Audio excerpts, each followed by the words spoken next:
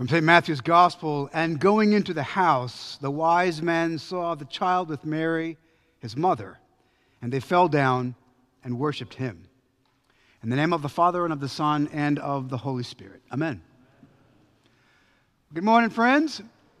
Merry Christmas and Happy Epiphany. You get a twofer today, because actually today is not the Epiphany. The Epiphany is the 6th of January, always.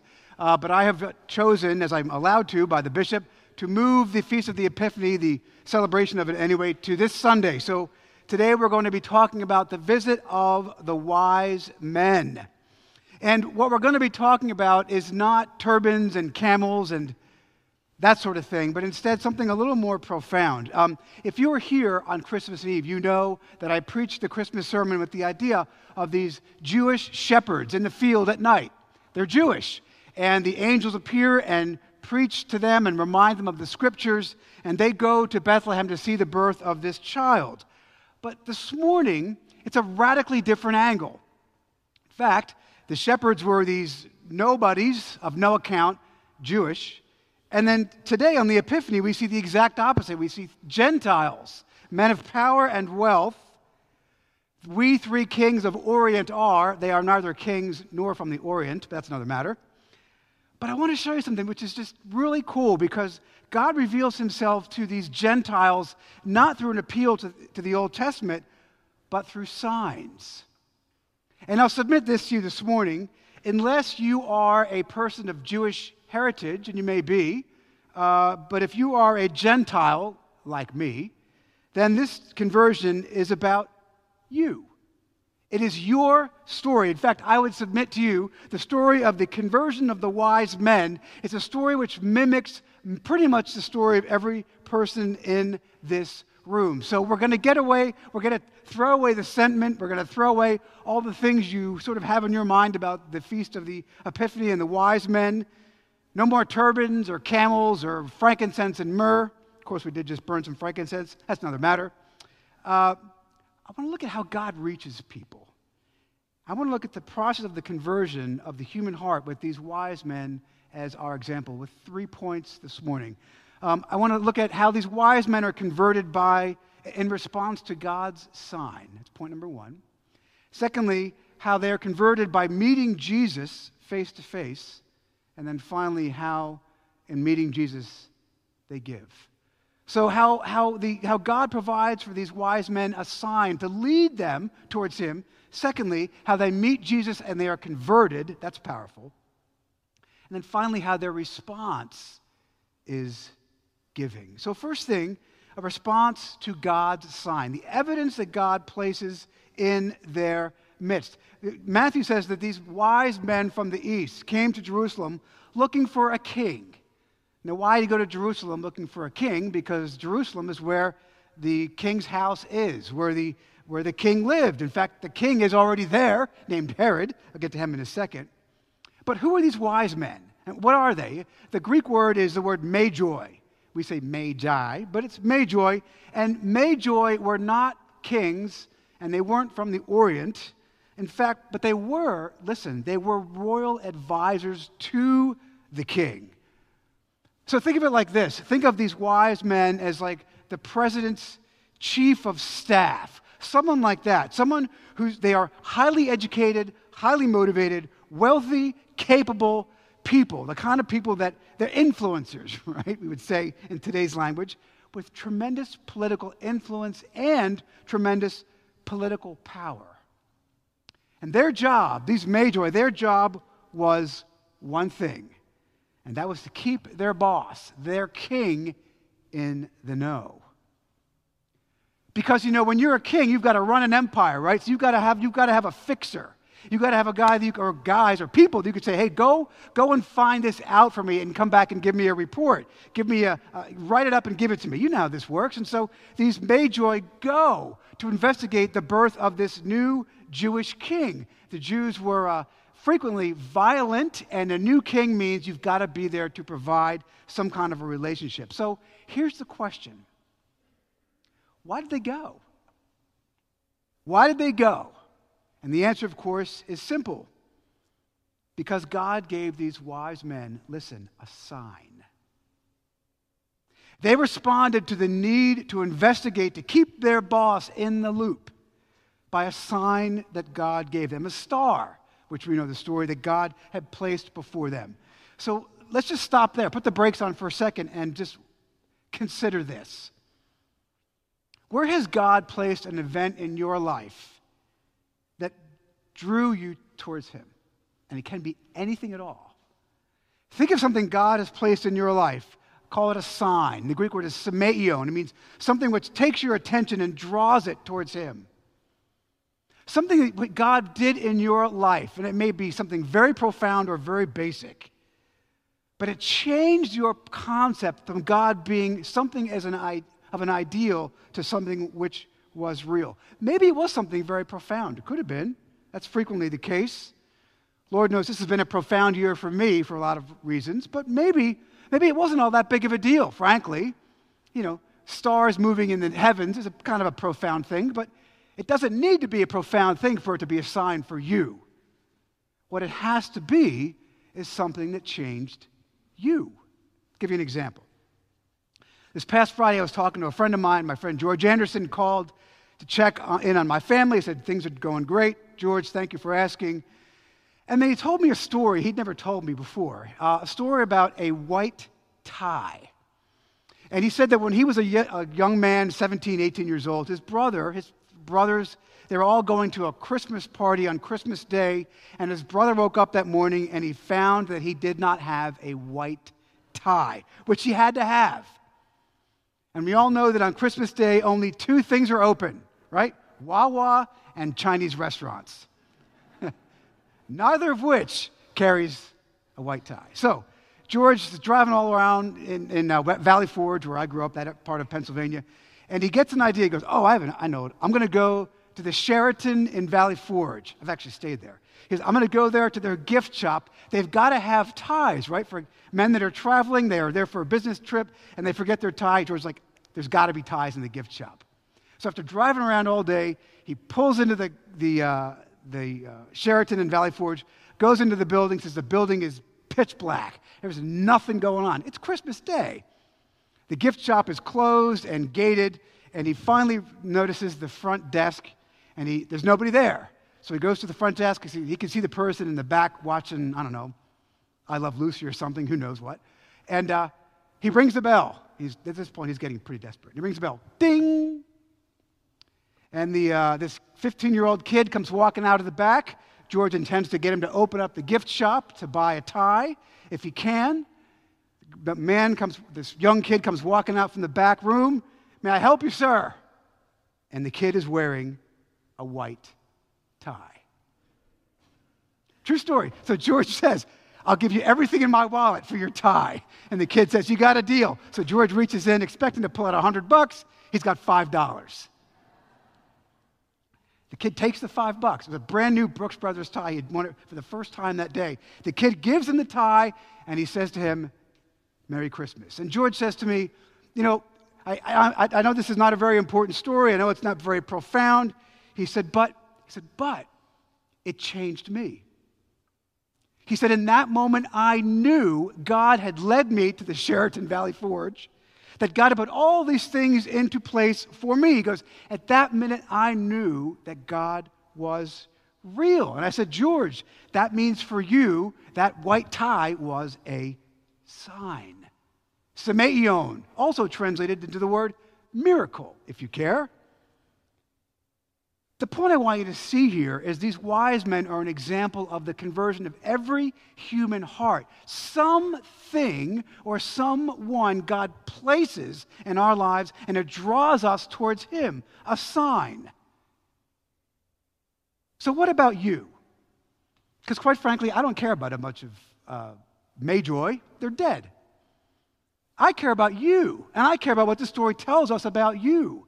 And I care about what has God placed in your life to draw you towards Him. Maybe it was something very profound, some kind of a family crisis, or maybe the Lord saved the life of somebody you love, or maybe somebody dodged a bullet on an illness. It could be big. Maybe it's just a white tie, the Sheraton Valley Forge. I don't know. For me, it was teaching scientific method in graduate school. That was a big conversion for me. When I finally realized that to teach science, you had to have a God. That's another story for another day. But really, where's your sign? What has God placed in your life? What is it for you where God has put evidence, a sign in your life to draw you towards Him? That's the first step. God uses these signs in the skies to draw these magi towards Him in Jerusalem. So this is my second point then. As they're drawn, then I see the conversion of the human heart. So these magi, they follow the star. It moves, and it leads them to where Jesus was. Now, remember something here. These magi, there's not 3, there may have been 5, there might have been 2, there might have been 20. We don't actually know. We do know that this would have been an entourage with soldiers and guards and caravans, maybe 100 people in a train that takes somewhere between 3 and 6 months to get from where they were to where they have to be. To get there, it's expensive, it's dangerous, and if you're wrong, man, you may lose your life, not to mention embarrass the big guy, your boss.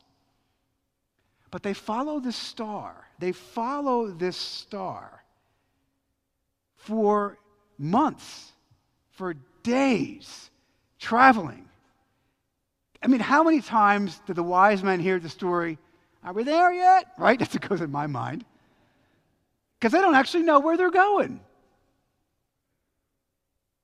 And then suddenly, after months and suffering and struggle and fear and danger, it happens. Watch this. Matthew says in verse 11, going into the house. Again, this is soldiers and all sorts of people. Going into the house, they saw the child with Mary, his mother, and they, the Magi, fell down and worshiped Him. Not honored, worshiped. And it's always struck me in this story, there's no introduction, there's no greeting, there's no, "Hey, nice to meet you." They walk in, they see this kid, and they fall down onto the ground. The Greek word is the word proskuneo. And it means literally to fall to the ground, to be confronted with something so incredibly profound that all you can do is hit the deck. Something so life-changing that all you can do is go, "My gosh, this explains everything in my life. This child explains everything." And the thing I want you to see this morning is I don't care who you are, whether you're a shepherd in the field at night or a powerful ancient Near Eastern political advisor or the person in your chair. When you meet Jesus, when you really meet Him, you realize that life isn't about you, but that your life is about the God who made you, the God who created you, the God who literally put breath in your lungs right now and gave you the skills and talents and abilities and personality that you have, the God that gave you life. That's who you see. And when you experience that, when you experience Christ face to face, all you can do is bow before Him. And the Greek word proskuneo is a loaded Greek word, and it means to fall down in submission and humility, but also with a tremendous sense of gratitude. And just think about the scene. I mean, here are some of the most powerful men in the ancient Near East. Wealthy, powerful, influential. And they meet this baby Jesus, this toddler Jesus. And they knew that despite everything in their lives, despite their title and their status and their pedigree, their power, their influence, their wealth, man, it all pales in comparison to this person that they meet named Jesus. And friends, it's always that way. It's always that way. I mean, I'll give you a couple names. St. Peter, St. Paul, Doubting Thomas, Mary Magdalene, the men on the road to Emmaus. It's only when you meet Him face to face that they or you are converted. So here's the question. Have you met Him? I don't mean as a concept. I mean as a reality. Has he drawn you towards him and you've met him face to face? You know, Father Gritter preached this past Sunday, which was the day after Christmas, and he preached a really good sermon, and one of the points he made in it, I encourage you to go back and listen to it online, but one thing he said I thought was a very good point, was that we as a church, Trinity Church, are a family. And what I mean by that, and what he meant by that, is that we are all in this together, right? Look around you, and you will see people with every person who has a story to tell. Every person that has drawn Christ to him, and they've met him face to face. You will see people in a church. One of my favorite things about being a parish priest is this: getting to know people and their stories and how Jesus has changed their lives for good. Hear the stories of all different types of people that have met him and be encouraged by these stories. You know, you will meet Jesus in the lives of other people. Yes, at church you'll meet Christ in the scriptures. You'll certainly meet him in the body and blood of the Eucharist. But there's something about meeting people that are Christians, that are walking side by side along with us, who have met Jesus, who worship him, to hear their stories, to talk with them, to encourage them, to be encouraged by them. That's what families do. Let me challenge you to think about this new year getting really engaged in the life of your parish family. You can come to church and you can take off and go to brunch. It's not necessarily a bad thing, but wait a half an hour. Go to coffee hour. Meet some people here. There's some amazing stories and amazing ways that God has changed lives for good. People that have met him and have fallen down and worshiped him. So God leads them and us to him with a sign. They and we meet him and fall down and worship in submission and in gratitude. And then finally, the third thing, and this is kind of weird, but stay with me. The very next thing they do is they give. Look at this. These wise men honor Jesus with gifts of, you know this, you've heard it a million times, gold, frankincense, and what? Myrrh, right? What toddler wants frankincense for Christmas? I don't know. I wanted Tonka trucks and little army men. Remember those? Anyway. Baby Jesus, he likes frankincense. What can I tell you? You know, but let me challenge you on something for a minute. It's kind of funny. We think of these wise men, and again, there may have been 30 of them, and this big entourage coming from Iran to bring gifts for a king. And we like to think of this gift as something like this, which actually Father Josh had to show the kids in the preschool. A little box of gold. It's not real gold, frankincense. Well, it is real frankincense. A little box of gold and frankincense and myrrh for the little baby Jesus. Here you go, Jesus, tickle, tickle. Right? Let's just think about that for a second. Gold, frankincense, and myrrh are all extremely expensive commodities. And if you are a king trying to forge an alliance with another king, you don't send him a box of gold, frankincense, and myrrh like this. What if that gold was a huge amount? What if that frankincense and myrrh, all very expensive commodities, was an enormous sum fit for a king, which it would have been? No king is going to send an ambassador to another king with a Chick-fil-A sandwich and a pickle, right? You're not going to go and no king is going to risk their reputation or the relationship with this new ruler by cheaping out with a BOGO from Publix, right? You got to go big, man. Go big or go home, as they say. What I want you to understand is this. I'd never thought about this until this week. What if that gold, that frankincense, and that myrrh was a massive amount of wealth? And what if those kings gave that to him, and that is how Jesus funded his ministry? Stay with me, because the kid grows up, right? He gets up 30 years old. He spends 3 years with 12 other guys wandering around preaching the gospel. How did he pay for that? He's a tectone. He's a carpenter or a plumber or a stonemason. We don't know exactly. 3 years with 15 people and an entourage is a lot of money. Where do you think that money came from? Well, maybe it came from this. Maybe it was the financial giving of the Magi, stay with me, that funded Jesus' preaching of the gospel in the ancient Near East. Maybe these wise men, in their giving, inadvertently but literally, change the world.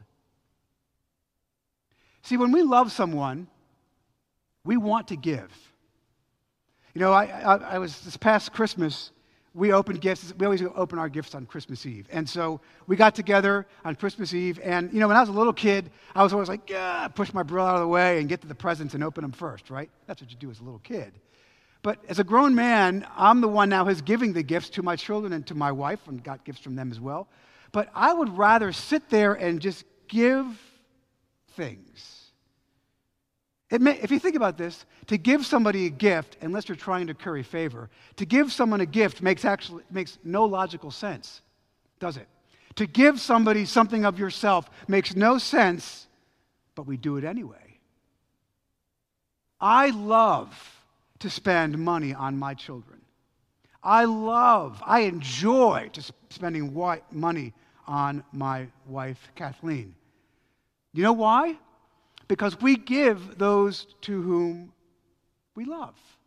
We give to those we love. You guys just did it last weekend on Christmas. These wise men worshiped Jesus, and they gave sacrificially to him for one reason, because in the minute they met him, they loved him. So let me challenge you on this. We're not in stewardship season yet, but we're coming up on it. Do you give to Jesus? Not just trinkets and leftovers. I mean, do you give to Jesus like you give to your kids at Christmas and your spouse? Because, friends, we give to those we love. I mean, do you really support the ministry here at Trinity Church? Because, frankly, it's no different then than it was now. These wise men may have funded Christ's entire ministry, and guess what? They gave because they loved him, and because they gave and loved him, he could go out and reach the world with the gospel. It's the same call for us. I give to this church, like many of you, because I love Jesus, and I love this parish, and I love the ministry to which and mission to which we are called. Because, friends, God has led you through the storm to where you are now. You've met him face to face, and we give to those we love. Shall we pray? Father, we thank you for this day. We thank you, Lord, for the ministry of the wise men. We thank you, Lord, for their story, for the circumstances you place in our lives to draw us to you. Help us, Lord, to meet you face to face and to give to the mission of the gospel. In Jesus' name we pray. Amen.